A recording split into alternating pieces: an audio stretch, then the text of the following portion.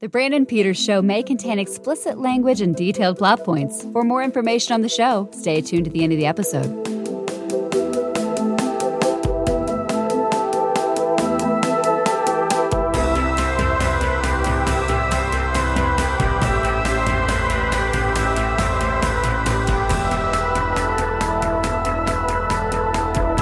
And now, here he is, Brandon. Happy 60th birthday, Doctor Who. 60 years ago this week, the BBC aired An Unearthly Child, launching the longest-running science fiction program into existence. 2 years before Dune was published, 3 years before Star Trek hit the air. This is a program that inspired and evolved the genre and audiences around the globe. And celebrating with me on this episode, we have, returning to the show, acclaimed author and audio engineer from Big Finish, We Love Stories, Russell McGee. McGee. I don't know. McGee.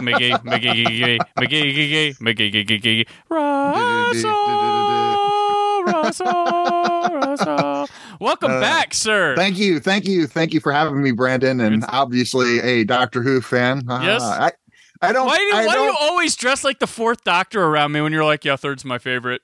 Third is my favorite, but like I've got like the scarf and like actually this was knitted for me, so okay. Like it's like not even it's based off the original pattern and stuff. Mm-hmm. So yeah, so it's one of the cool things that I don't get to tout out very often. So you're getting to see this live now, and it appropriate for the 60th anniversary. So gotcha.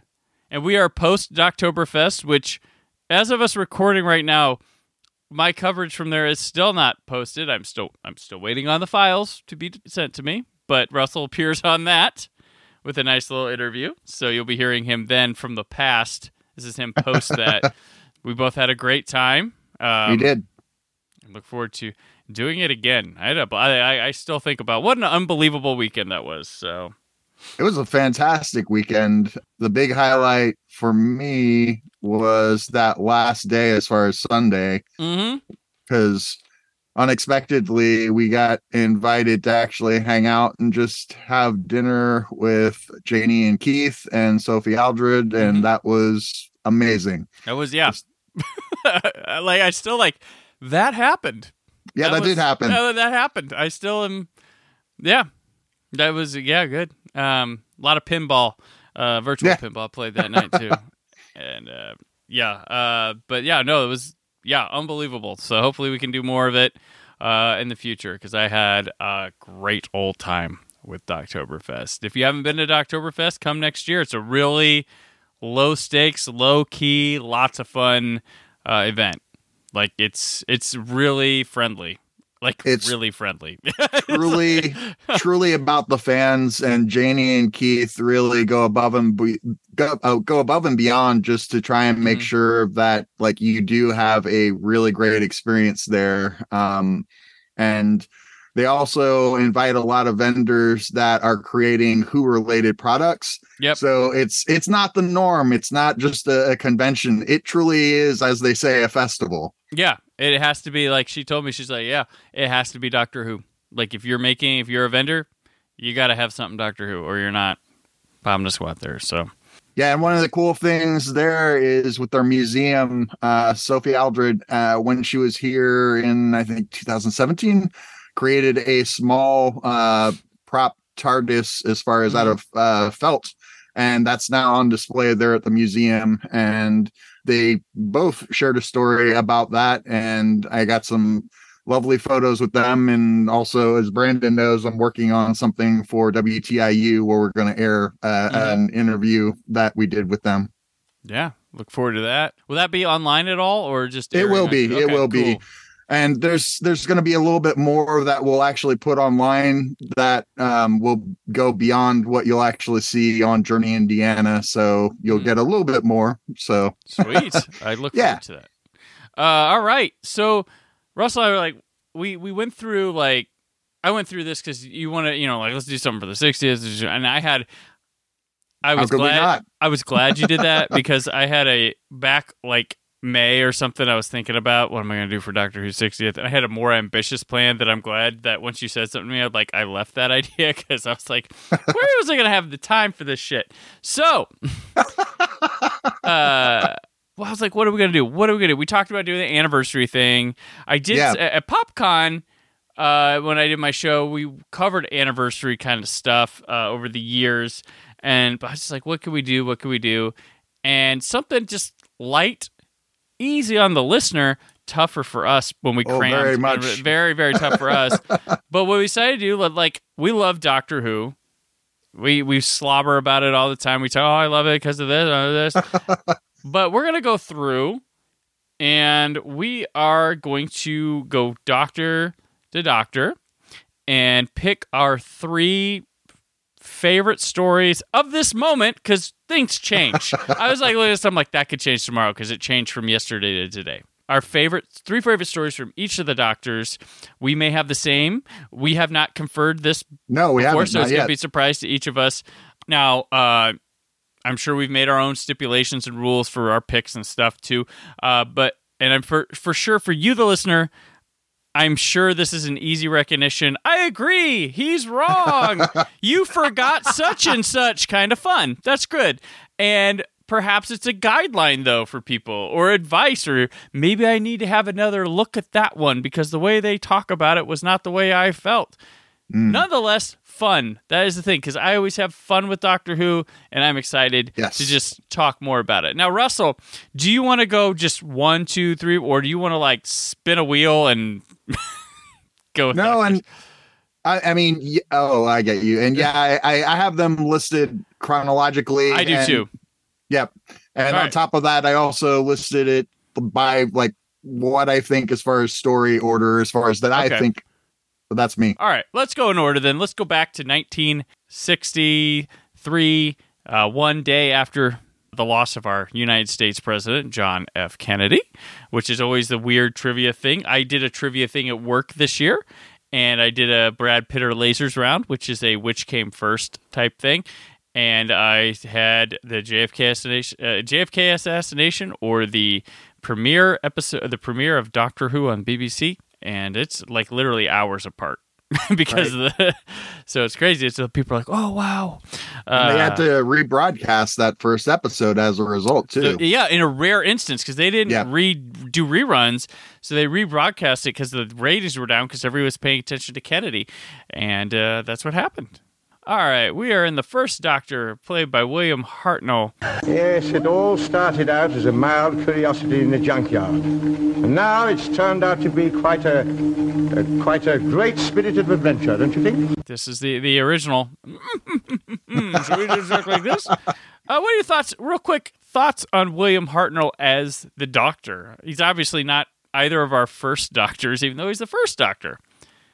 No, but I do have a fondness for Bill Hartnell. Frankly, for me, and you know this because we've talked about it, but I like the historical. So I like the roots of the first Doctor and what the show in general is doing early on here, because it was made for kids. Not that it isn't now, but it was made for kids, and they were still trying to teach the audience about historical figures. And I found that really interesting, and what a wonderful way to do it with time travel. So I think Bill Hartnell and what he brought to actually bring the show to life, along with William Russell and Jackie and Susan, or Caroline Ford,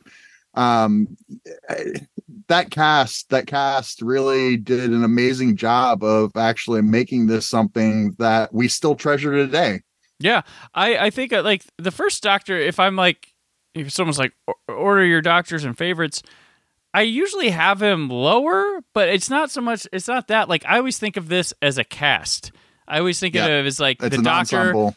Ian, Susan, and Barbara, or then Vicky, because that group, when Ian and Barbara's there and it's that full group, it's a good ensemble, and watching them all invigorate and interact with each other or the people in the story, I always see it like that.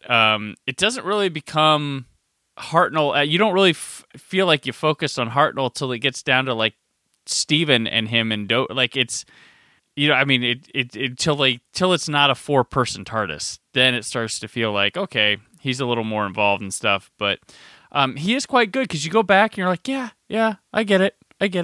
I've actually looked at some of his films outside of Doctor Who as well. Yeah, I've seen very different performer than what he brings to Doctor Who, and he wears a wig. That's the funny thing. It's a really good wig because it took forever. I'm like, oh, that's not, when you see the behind the scenes photos, like, oh, that's not his real hair, because I don't know. I think it's a really good wig. Television production was different back then. You got a couple takes, you got whatever. So Hartnell, in his old age and stuff, there's a lot of line misreadings with him that people kind of giggle at and stuff like that. And he calls Ian by the wrong name a lot, either by intention or accident. But there's a lot of mistakes that I don't know, like, because a lot of people will like, oh, that grumpy old man or something like that. But I think, you know what? He's probably just the guy that they just, he might have had his best take when everybody else had their worst. And they're just like, well, we're going to have to go with this because it was television. The television production here was kind of live-esque with the cutting and stuff during their time. They had to map out things. They had pre-shoots and all sorts of things. I love hearing, reading, and watching people discuss the old BBC television production system. Like, it's fantastic. Because it's in way regard to what you're talking about there, Brandon, like one of the stories, and I don't know 100% if this is true, but one of the things that has been said is that if he did really mess something up, Bill was known for cursing to force them to do a retake. Right? Yeah. True. Do you have a favorite companion of the First Doctor at all? I honestly think I would have to say still Barbara and Ian. I mean, I like Susan, but Susan, I think they could have still gone further with Susan, and we didn't quite get there during the show. Right. I think Vicky kind of gets that aftermath of like what could have been with Susan, a little bit more interesting. Although Susan's iconic looking, like she's of course, especially on Unearthly Child, like you get that otherworldliness from her. She's a unique presence that I just like. Yeah, it feels good, and they that 60s clothing they put on her like looks really cool. But yeah, I would say Barbara probably for me as well. Okay, so let's dive in. Would you like to go with your first pick? Are you doing them in an order, or just here's my 3? How would you like to do this, sir? I think you just do them in an order. You don't have to rank. Oh, I actually do have them ranked. Oh, you do have them ranked. I do have them ranked. All right. Sorry. So. And I can say this, that because like this is one that I consistently can actually go back and watch over and over again. Mm-hmm. And there's honestly only a few stories like that throughout the show's history. Mm-hmm. And so for me, Dialec's Invasion of Earth is like a huge one that I can just watch over and over. And I honestly like it even better than the original Dialect story that Terry Nation had written. I think here there's more diversity, and that's partly because of the locations, but like the story just seemed to be a lot more sprawling, and for me, that made it a lot more interesting. Absolutely. That's a good. That one is my 4th. That just didn't make, because I was like, I don't know what it was, but I was like, I kind of went with the tightness of some of the other ones I picked, but that is a great one. Like, and this is the first time that Doctor Who's like, okay, we're going outside. Yeah, we have money now. We're popular. We know people are going to tune in for another Dalek story, so we're going outside. And it's a cool story, and it lent itself to a good film too. I like the second Peter Cushing movie. We've discussed that. Lends itself there too. Yeah. That Dialect coming out of the water, man, that's a classic shot. That is good, yeah. Whether they come up the water or fly up the stairs, it's always a woo. So, how about you? Which is your first, good sir? All right, so my number 1 is the Time Meddler, which matches up with a lot of people.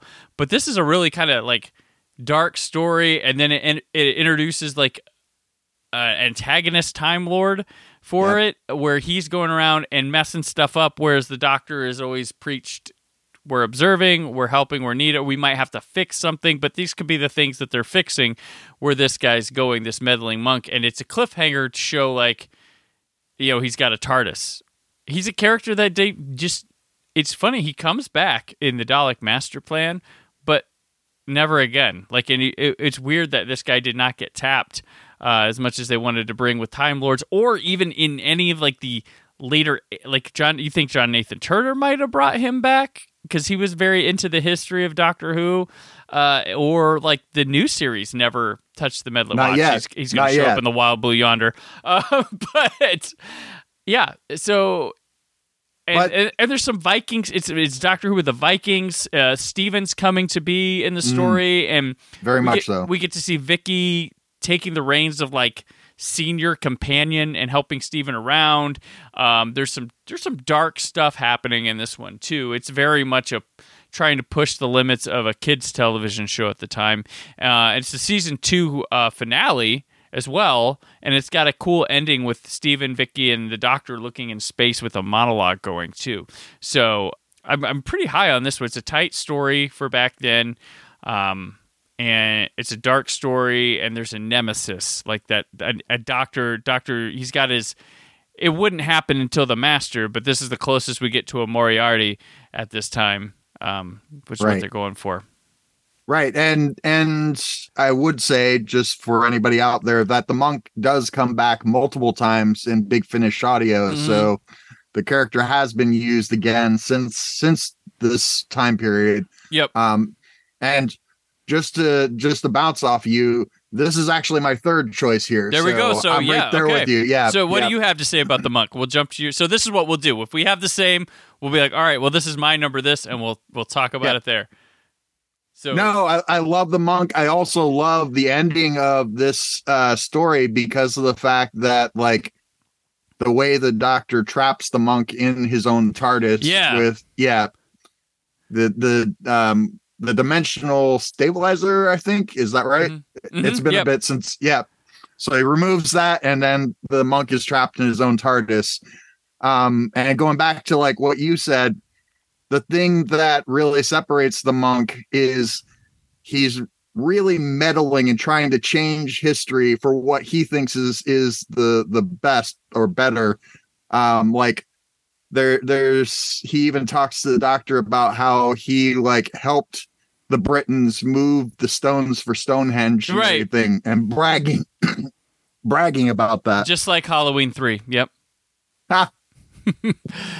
But it's cool. It's devious stuff, and it's like, it's very, very much. I love in this time where there's the curiosity, and Doctor Who will do this, where it's like, well, what if that's there because of blah blah blah?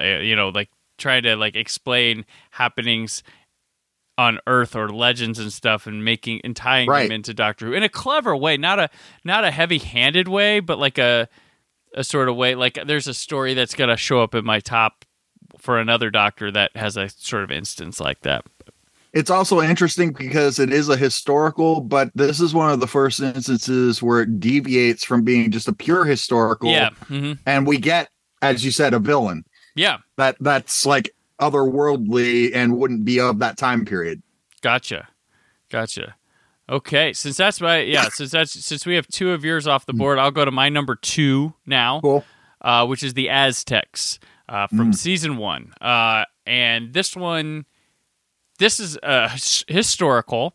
Yep. This is the first one, or this is after Marco Polo. So they've had Marco Polo at this point, but this one I always liked because it challenges what they're doing. It's the first instance of because Barba gets mistaken as this goddess or reincarnate, and she thinks she can get rid of sacrifice through this Aztec tribe.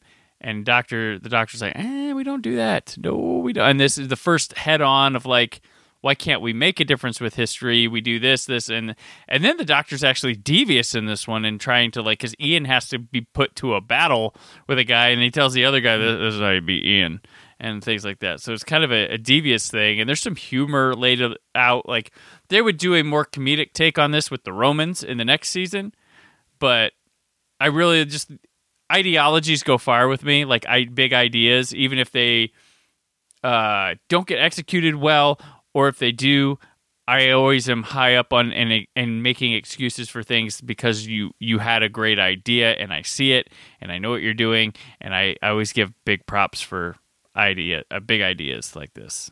And this is early on, so this isn't like, we can't change time. But if you go back to 1963 and the start of Doctor Who, and this kind of questions being asked, this leads to things like, do I have the right in Genesis of the Daleks? It starts here with these kind of questions, and this is kind of real science fiction happening here, rather than just the notion of time travel or just like aliens. This is kind of a science fiction-esque dilemma that happens here. No, and long before Paul McGann with the kiss with Grace that everybody goes on about is the Doctor actually has a fiance in this story. Yes, he does. So don't let Queen Elizabeth know. Little love interest for the Doctor here. This is actually my fourth, kind of like Dalek Invasion of Earth was your fourth. So I still, it was up there high for me. Gotcha. Okay, so you have one more left. Yes, good sir. And this is going to be no surprise to you because you know me well at this point. Marco Polo, my friends. And that's like up there as far as like of all the stories that could be returned for me. That's the one that I want to see back more than any other. That was like my second to last cut was Marco Polo. But again, it's a pure historical. The gang gets hauled off because of the fact that the TARDIS is taken away by Marco Polo, and is going to be actually then offered to is it Kublai Khan? Correct me if I'm wrong there. Yep. So offered to the king, and Marco is hoping that would then allow him to finally be able to go home to Italy. And so there's this, again, it's a large sprawling story. And even with the telesnap reconstruction, it looks amazing. And I just, even one episode, I would love to be able to see. The one without the telesnaps, please. The one where they go in the cave, the creepy cave. That's the only one. But like with Marco Polo, it cooks. Like the first two episodes kind of have a little bit of repetitiveness to it, but it's still interesting in an exploratory fashion there. So it doesn't really matter in my eyes. But that one sings. That one moves. It's the really, singing sands. Really, yes, the singing sands. But yeah, like I really liked. I would love for this one to come back. It looks like a beautiful production, or maybe we're all been overhyping it for so many years because we were teased it was coming back and then it's not back. But yeah, this one is so good. And that was like I was like, historical, is it this or the Aztecs? But there's the question I like in the Aztecs so much that I had to edge Marco Polo out. But no, and I absolutely love the Aztecs, and both of them are written by John Lucarotti. So like I'm right there with you. And then here's a small bit of trivia for you and everybody else at home is with the Doctor playing backgammon, the story that I wrote for Big Finish. I made sure there's a backgammon board in the background. Oh wow, okay, yeah. There's a reference about that. Gotcha. Cool. I do want to say, I forgot to mention one of my stipulations when I made these was some of my picks were not necessarily, I don't know. I didn't have time to go back and watch 800 and some episodes of Doctor Who before this. I'm lazy. No. But I picked based on stuff I've gone back to more frequently and stuff that I've thought about more frequently. There might be ones I actually like better or something, but these are the ones that stuck with me. And I also ruled out multi-Doctor stories. I wanted to keep it true to the Doctor themselves that was there. So there will be no multi-Doctor stories from me. You've got one from me. That's it. Okay. Fair enough. But yeah, so that's how I kind of went about my decision. So for my last one for the first Doctor is the Ark. So congratulations, Dodo. You don't make a lot of people's lists, but you made this one because I love this story. This is such a freak. It's a half and half. And this is another science fiction concept thing because in this one, for those unfamiliar, Dodo, Steven, and the Doctor, the TARDIS appears on a ship. It's like an ark in space. That would get used later. But there's the humans, and then there's this like servitude type aliens. What are they called? The eye. I don't remember, and I don't take my blue card away. They're like a monk. Yeah, I thought it started with an M as well, but starts with an M. But Dodo has a cold, and like people start getting sick there. Steven gets sick there. They go on this trial. They introduce just a cold, but they're not immune in this future. These humans, and the Doctor and Dodo and Steven leave, and they show up 700 years in the future in the same arc, but that cold wiped out most of humanity, and those servitude things are now this like evil empire against humans, and they have role reversal. And like one of the best cliffhangers is when they show up and they see the statue of one of them and like, what happened? And that's one of my favorite Doctor Who cliffhangers of all time.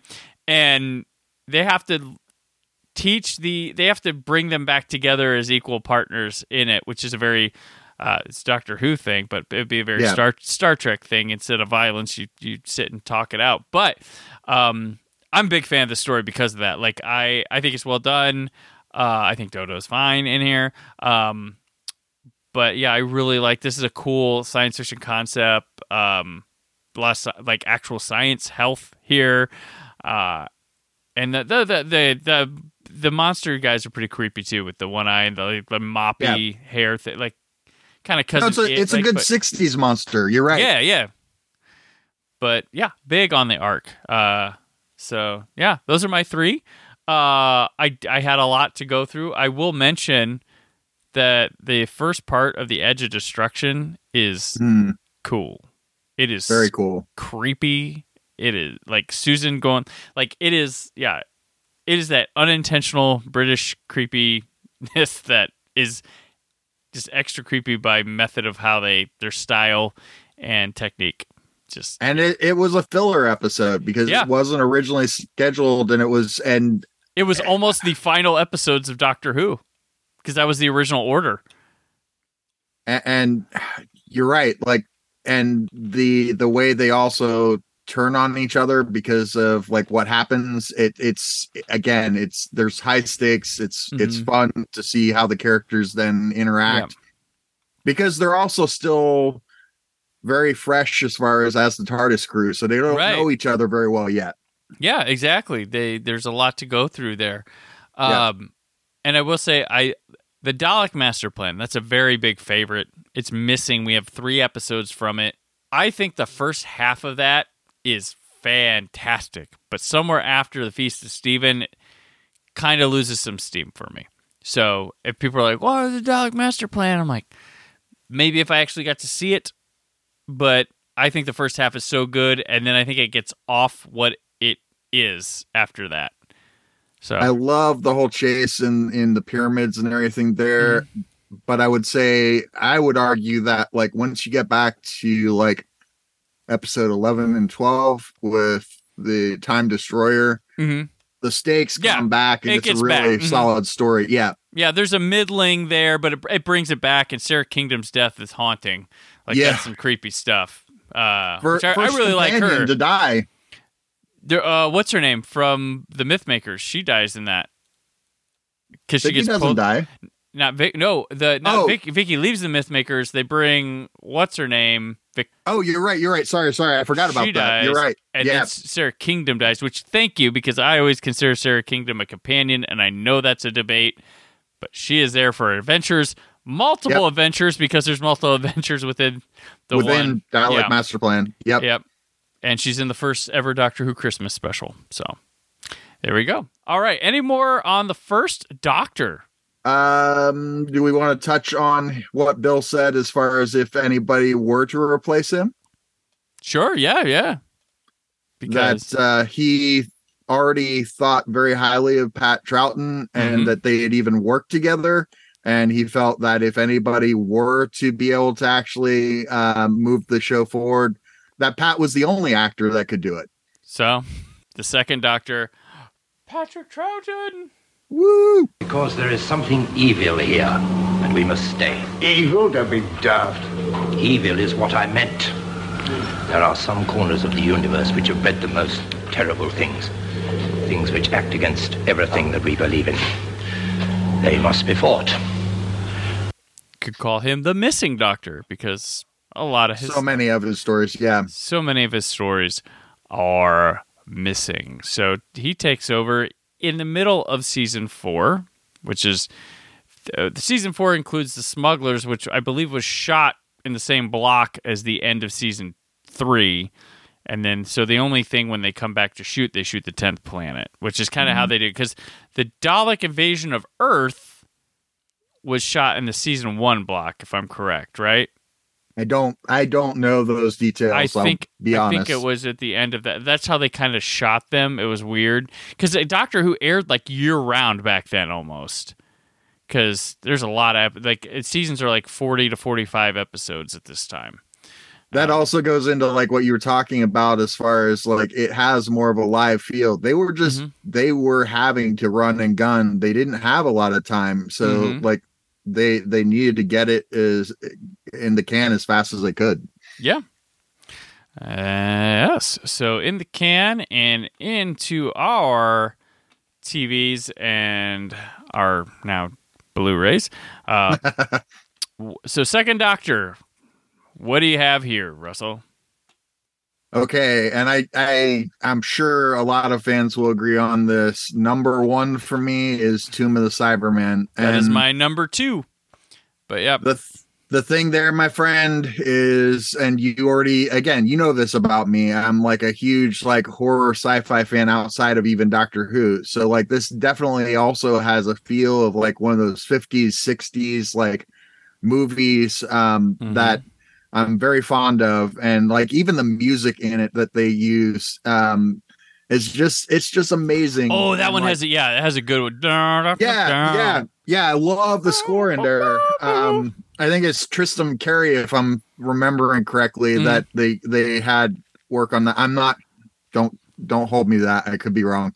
But that score, and then just the whole idea of it being an archaeological dig, and then them unearthing the tomb, and then the idea also, which was interesting and new, of the Cybermen being frozen.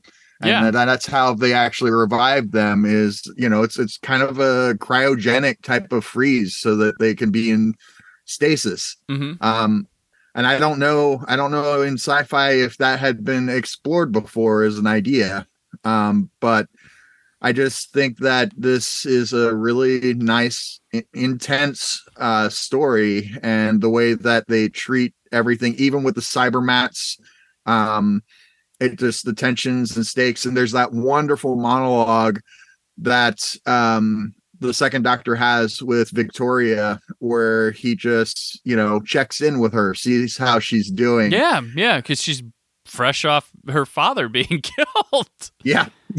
Poor girl went from Daleks to Cybermen right away. No, so this one is top of the line second Doctor for me. So this is in my number 2. This was a classic, super hyped up missing story that got returned, and I imagine lived up to the hype. And I wasn't knee deep in Doctor Who when it got returned back in the day, but returned from Hong Kong, right?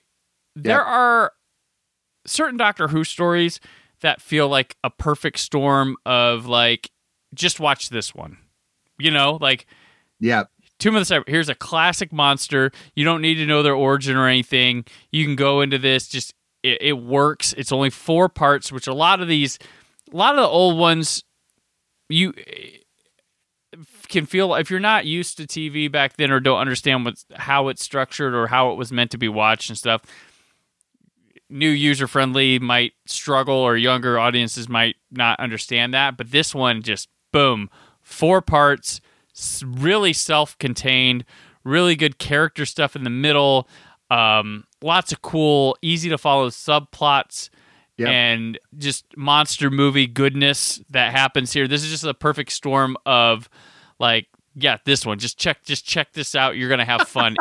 Even if you don't like Doctor Who, I think this works for you. If you're going back for something 60s black and white, I think this works for you. Even if you don't like Doctor Who. So yeah, Tube and the Cybermen, thumbs up. That's a very good one. I like it. What's your number one, sir? My number one is The Mind Robber. Number two. There you go. So, okay. Yeah. This one gets into my wheelhouse of what I love doing when Doctor Who gets super ideological, metaphysical, all this weird, like, I don't know if I can explain everything, but man, is it a trip to experience and watch and think about. Like, if it's got my brain thinking and these trippy sequences, this starts out with this one, so... One of I believe is that the Crotons, is that what, or the Dominators. Dominators. Yeah. They took an episode away from that and threw it onto like the Time or whatever here. So they kind of like the shortest episode ever of Doctor Who happens in The Mind Robbers, part 5. It's like 19 minutes long because they were like, we don't have enough here for all this. So they add what the first episode is. Not what this was intended to do because it's just this white room stuff, but it's super effective. It is. The robots, it's spooky. And the robots, little side note, but they're actually taken from another TV show. Yes. Yeah. Okay. Yeah. Out of the Unknown. Yes. But yeah, it's got Jamie. They switched. Fraser Hines needed he got his vacation. So one of the things that's fun with the 60s Doctor Who is vacations and time off and holiday. That's what they call it. So people would get a week off and they'd be written out of Doctor Who. And they couldn't do that with Jamie in this one. So the story lent itself to doing crazy stuff. So Jamie just becomes a different person for an episode or two. Is it one or two? I think it might just be one episode. I can't remember if it's one or two. One or two. But... so this goes in this weird land of stories and stuff, and it's just imagination unfolding in the only way a cheap 60s television could do, for goodness. And people, I think there's a lot of talent here because under the wrong hands, this could have been dull, boring, not worked. To me, this is a better version of like Celestial Toy Maker, where this kind of like just doesn't like room to room to room. This kind of naturally flows, progresses from different ideas of zaniness, and I just really like this story. Like, this is just a trip story to watch. Like, this could be a story that almost works with like a isolated score track or something because I think it's that effective. So yeah, I dig The Mind Robber quite a bit. And this is a Zoe story too. This is her second one after because Wheel and Spaces are first, then the Dominators, and I believe they come here for The Mind Robber, which. This is a story unto it's like this sits alone with only a few other stories. I think every Doctor at least has one story kind of in the Mind Robber wheelhouse, and the Celestial Toy Maker would probably be the first Doctors for sure. No, but I'm right there with you with The Mind Robber. I love that they go into the world of fiction, and you even have essentially Gulliver from Gulliver's Travels as a companion for like a large portion of the story. It's also interesting because they at first don't know what's going on, but like Gulliver's actually using lines from the book and everything to talk to them. So that was just an interesting idea as far as how they deal with that. The Minotaur, what I can't remember the superhero's name right off. Do you know? I can't. No. And yeah, this is my favorite story of Second Doctor. One of my all-time favorite Doctor Who stories, but can't. It's hard to keep up. This is a lot of history, 60 years. And we both made the pilgrimage. We've seen everything. I think I've seen everything maybe twice, but one time I went all the way through. But other times it's been, and I think inadvertently because I had a phase. I think during like COVID lockdown, I watched all the recons again.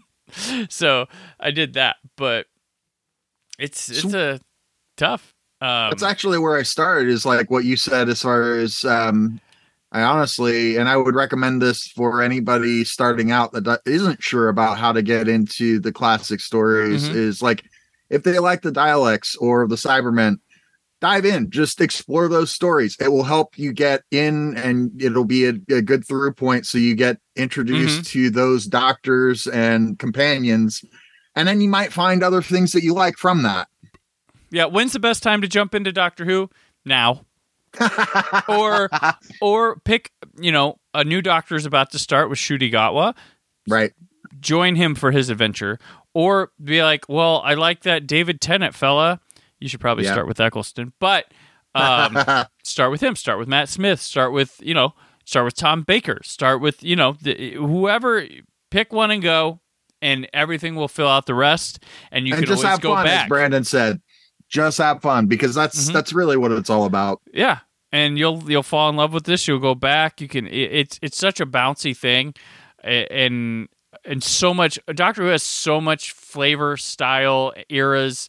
That's what I like about, Taylor Swift has eras, but Doctor Who has eras too. So Swifties, Doctor Who might be for you. And one thing, I know we'll get into it, but one thing that John Nathan Turner was criticized was for making his Doctor Who too of its era. But now I'm grateful he did, because it stands out. Because it stands out. Yeah. So third, Patrick Troughton. What was your number 3? We have agreed on 2 of them in different spots, but. Well, you already know this because we did talk about this ahead of time. Mine is War Games, and actually this is, and I'm going to preface this because this being a 10-episode story, it is a long trek to get through, but the complexity, as far as they at first think that they're arriving in, World War I? Yeah, World War I zone. And so they think they're in the middle of the war there, and then they find out there's a lot more that's going on to this. And like in the Time Meddler, we later on find out that there's another Time Lord here, and not only has he been meddling, but he actually has given Time Lord technology, as far as with the TARDISes, to help with the war. The warlord, so the war chief is the Time Lord, and so they've actually devised all these different separate war zones where they have warriors from all different times, and they're basically trying to create the best army that they can to then take over the entire universe.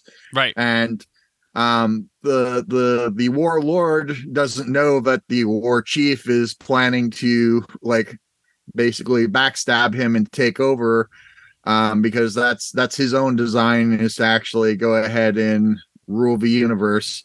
Right. Very, very Mavic Chen as far as that goes. But no, it's just a wonderful story. Again, you get nice also characters that are just I don't know, incidental characters that come in and then help out with the Doctor and the companions here that are really cool, and it just makes for an interesting story. It is good, and it's another peer into the history of the Time Lords, and it's a really creepy. This one meets a really creepy ending to a Doctor. This is a really. Because it's a regeneration story. The forced regeneration. Yeah, the second one's forced. Before we even know, this is just kind of a thing. It's forced. It's done effectively. Jamie and Zoe have their minds wiped. And also the Doctor, the Doctor has to actually call on the Time Lords. And this is the first time he calls on them or really, really talks about them in any real depth. Because he's out of his depths here. Yeah. He can't solve this. So he needs to call in backup for help. And in doing so, he knows that he's going to basically potentially lose his ability to be able to travel in time and space. It's the original trial of a Time Lord. And Troughton's great when he's pleading and doing his, he is a magnificent performance in this one. War Games. It's good stuff. My third one, if you picked his end, I picked his beginning, Power of the Daleks. I had to include a missing episode story in mine, And this is one of my favorite Dalek stories. This one's creepy. This one meets a dark, grisly, the final episode and stuff with the aftermath of everything. And we have this in animated form. That's good. This one, I really like Polly in the story, even though she gets sidelined for a bit. She's got some good stuff to do. I like the setting of this. From what I can, like, I would love to see one of these episodes because the set and stuff looks kind of creepy. And I am your servant. Yeah, because they bring back the Daleks with a new Doctor's face and stuff, so it's an immediate challenge of will they recognize him?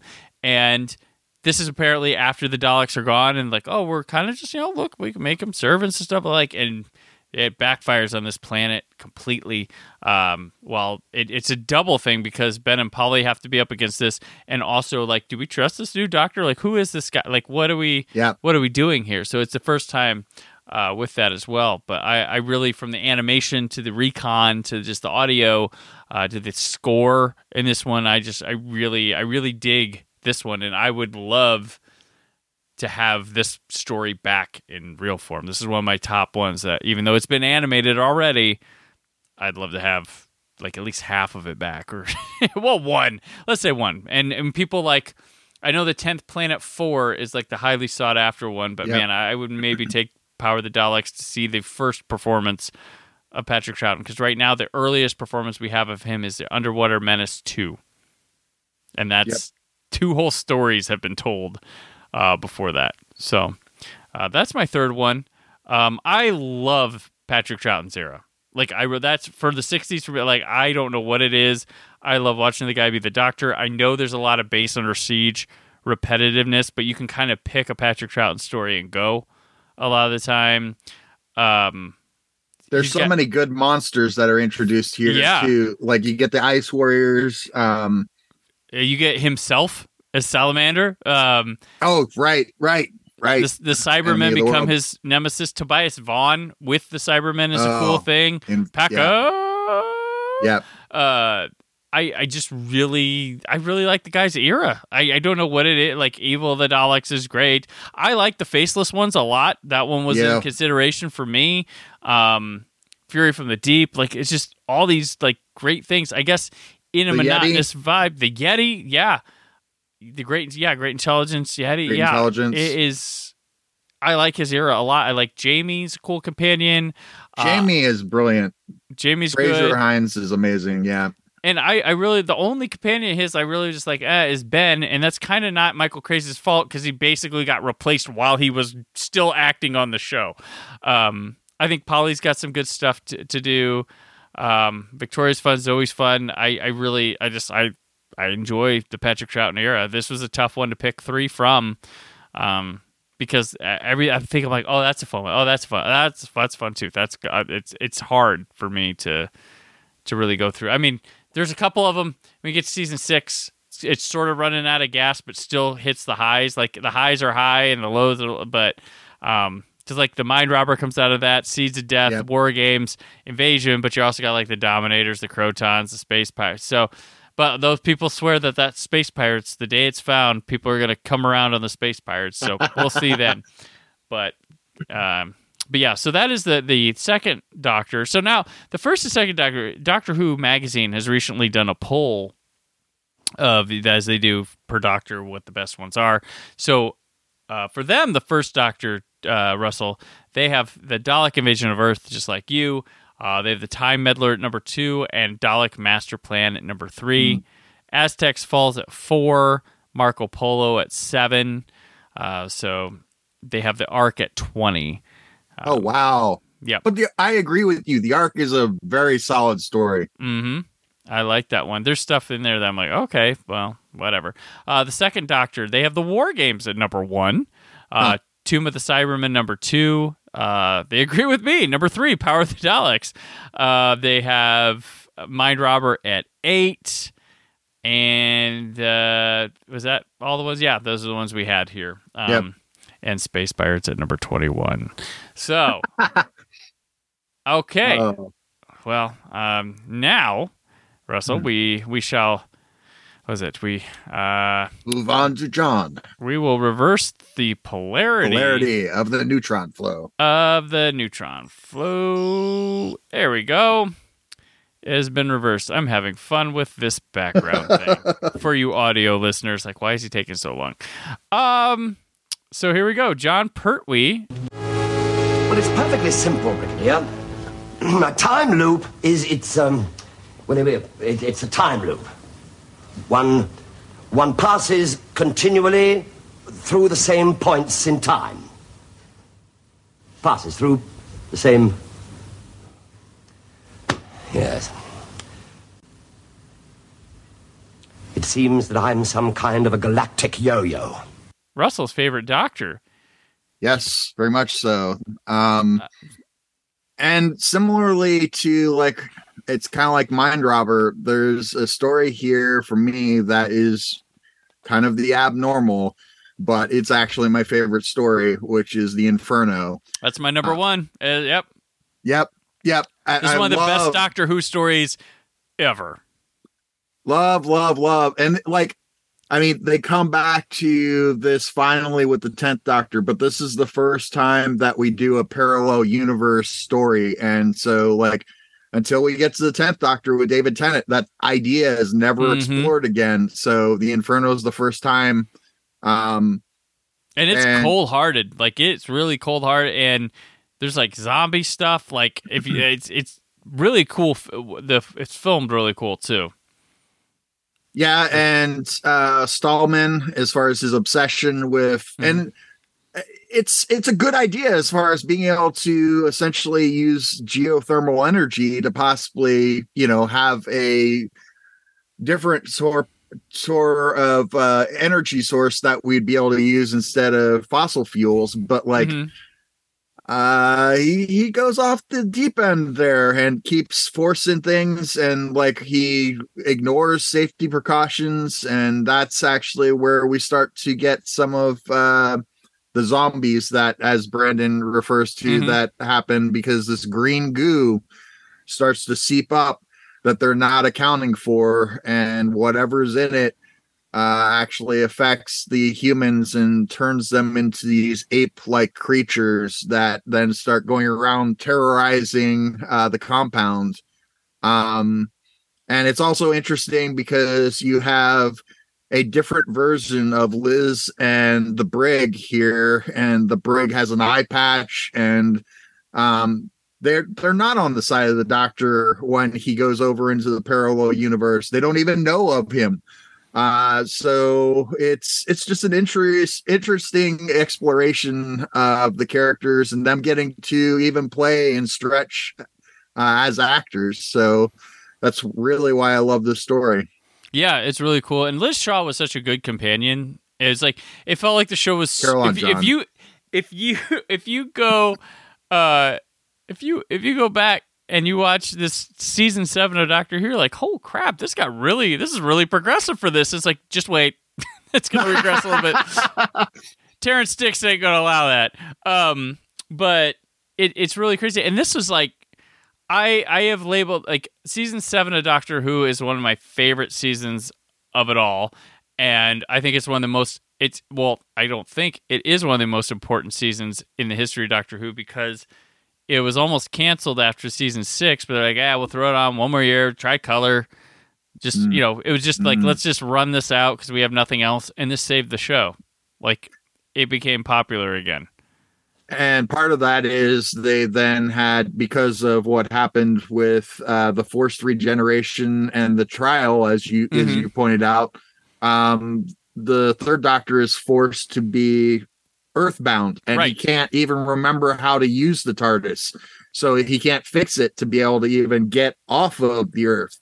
So it's really interesting because then this is where we get Unit, and he has that core family that we have as regulars. That it allows it to have a big main cast, like a lot of TV, rather than just two people that jump from story to story. Yeah. But this Inferno story, oh my god, this is so cool. Like, I can't sing it enough praises. It's so good. I also have, so my number 2 is also from that season with Doctor Who and the Silurians. It's up there. It's up there for me, but it did not make the list. This was a deep thought because I'm like, the ending of this one really sticks with me. Because the Doctor gets pissed because the brig, the leads and believe they blow up, they get rid of this race. They commit genocide, the unit does, with it. And there's a whole lot of, this is a monster show a little bit, introduces the Silurians, which love the Silurians, which leads to the Sea Devils, which becomes a whole thing, which, this one just, it has some creepy point of view barn scenes with things, and good continued relationship between Caroline John and Jon Pertwee, and the brig and the Doctor butting heads come into with this one a lot. But yeah, it's that ending sticks with me, and just this one was pretty good, pretty solid one to go through. It's a longer story, but works for me. But I really like that. Season 7, just I could have picked 3 of those for this. I really do like that season quite a bit. But Russell, what I was going to say, for those who don't know the Silurians are actually a reptile race that evolved even before human beings. Right, yeah, they were here first, yeah. Yeah, they were here first, and so they were in hibernation in this story that Brandon was talking about with the Silurians. And they even have a pet dinosaur that they unleash in the caves while they're right. So there's a lot of really cool ideas and things that are happening in this story. Mm-hmm. Yeah, for sure. So I'm right there with you. But my number 2, good sir, the Damons. Oh yeah. Both I love what they do with the crossing of metaphysics with then science, and then we also this is a great master episode as well. You have that living gargoyle. I mean, and there's the White Witch that's helping the Doctor there too. There's a whole thing even about a maypole.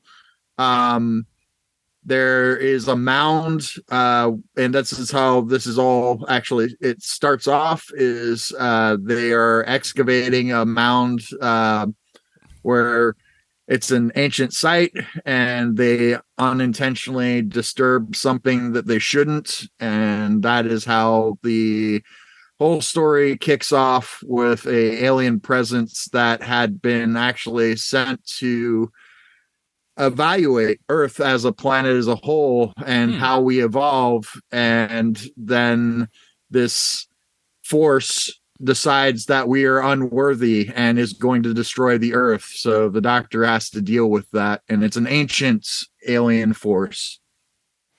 Gotcha. Yeah, that's a good one. And it's like, it's almost an instance of because that season is a progression of the Master getting into a lot of stuff, and this one's like, did he go too far with it? Is he gonna really regret, because he's dealing with a different kind of supernatural presence and things? But that is a cool creepy story with him. They got good shots of when he's. It's almost got a Hammer type of feel. Yeah. Well, and they got that little town too. That adds to it. Yeah, the town definitely does. But yeah, the Damons. Yeah. This was like I said, the third Doctor was hard to choose from because this was in my consideration too. It did not make it.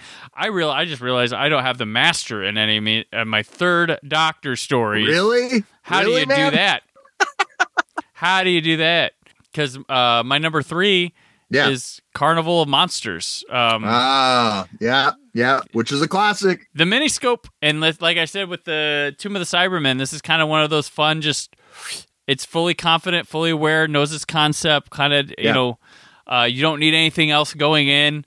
And Doctor and Joe don't realize it at first, but there's this kind of this story with these carnies, space carnies going on. And you're like, what's this? And the Doctor and Joe are on a cruise ship or a ship, and it turns out they are shrunken and in this little thing called a miniscope. And there's some cool model work going on, and this is just a really fun science fiction concept, done better than Planet of the Giants. And And this is where we also learned that John's doctor has a fear of the Dreshigs, the monsters, the puppets that you're talking about. Yes. Which that comes back later on in later seasons, because as I think even the Mind of Evil, like he has to then, like, in his mind, face off with them again. Yeah. Because it was funny, I was making my list, and the next one after this was Time Warrior, which I was like, I can't not have Joe Grant in my top 3. Because, yeah, no. Yeah. I was like, because season 7's this outlier, because what really is the Third Doctor era is 8, 9, and 10. 8, 9, and 10, the Master, Joe Grant, lots of unit. That's really what that is what it is. And I mean, we get Sarah as well, but Sarah's only there for that last season. So. Yeah. And there's no Master in that final season either of his. So that's where I'm at with that. So I picked Carnival of Monsters. What was your third one? For my third one, my friend, it's the first story with the Master and the first story with Joe. So, okay. Terror of the Autons. The Autons are the second story with the Autons. Yep. This is a good one. Yeah. Yeah, I mean, well, and you've got like things like the flowers, and then suffocation with Joe.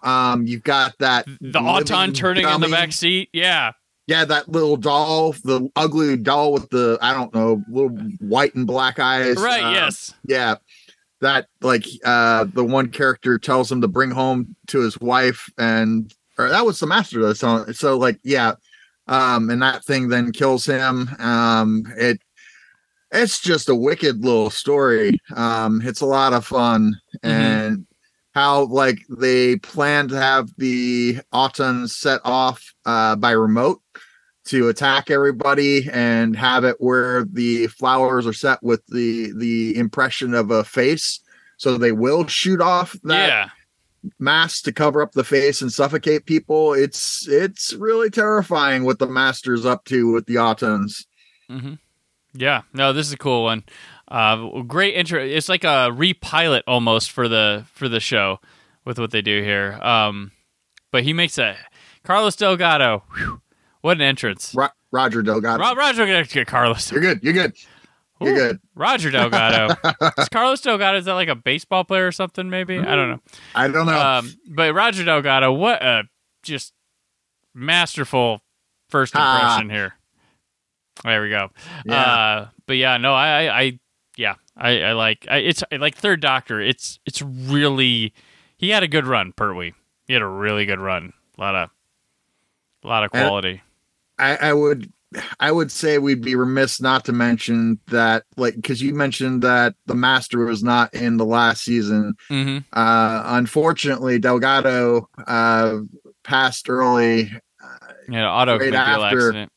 Yeah, after Frontier in Space. And I even wonder if originally the way that story was written, if we wouldn't have had him in Planet of the Dialects as well. So yeah, it was a really unfortunate loss that we did lose him, because he was an amazing talent as well. Yeah, it was the first step of the end of this era, because that happens. Katie Manning leaves, and Barry Letts is gonna go. Terrence, and then Pertwee's like, "Yeah, me too." It all sort of like starts there with that, which is very sad. That and he's still, I still think he's the best Master to this day. Like, I do enjoy what they have done with other ones, but yeah, agreed. I think Delgado's just got some. It's just he's he's got a cool collected way of presenting himself, and that sinisterness that's there, where it's not over the top in the way that some of the other actors have played the character. Yeah, Ainley loves playing the part, and it's a joy to see him love doing that, but he's very, very much a cartoon. Like, if like he's the serial killer, and then he's the cartoon based off the serial killer, or something like that. It is interesting. Doctor Who Magazine tells us that Inferno is number 1, so they got that right. We both got that right. There we go. The Demons is number 4. Okay. Carnival of Monsters falls at number 7, and Terror of the Autons at 9, and the Silurians at 10. They have Green Death at 2, and Spearhead from Space at number 3. Spearhead is great. But Time Monster is the bottom of the run here. And they have Colony in Space very low, but I like Colony in Space. Yeah. So that's one I've always seen very low, and I'm like, I like that one, but okay.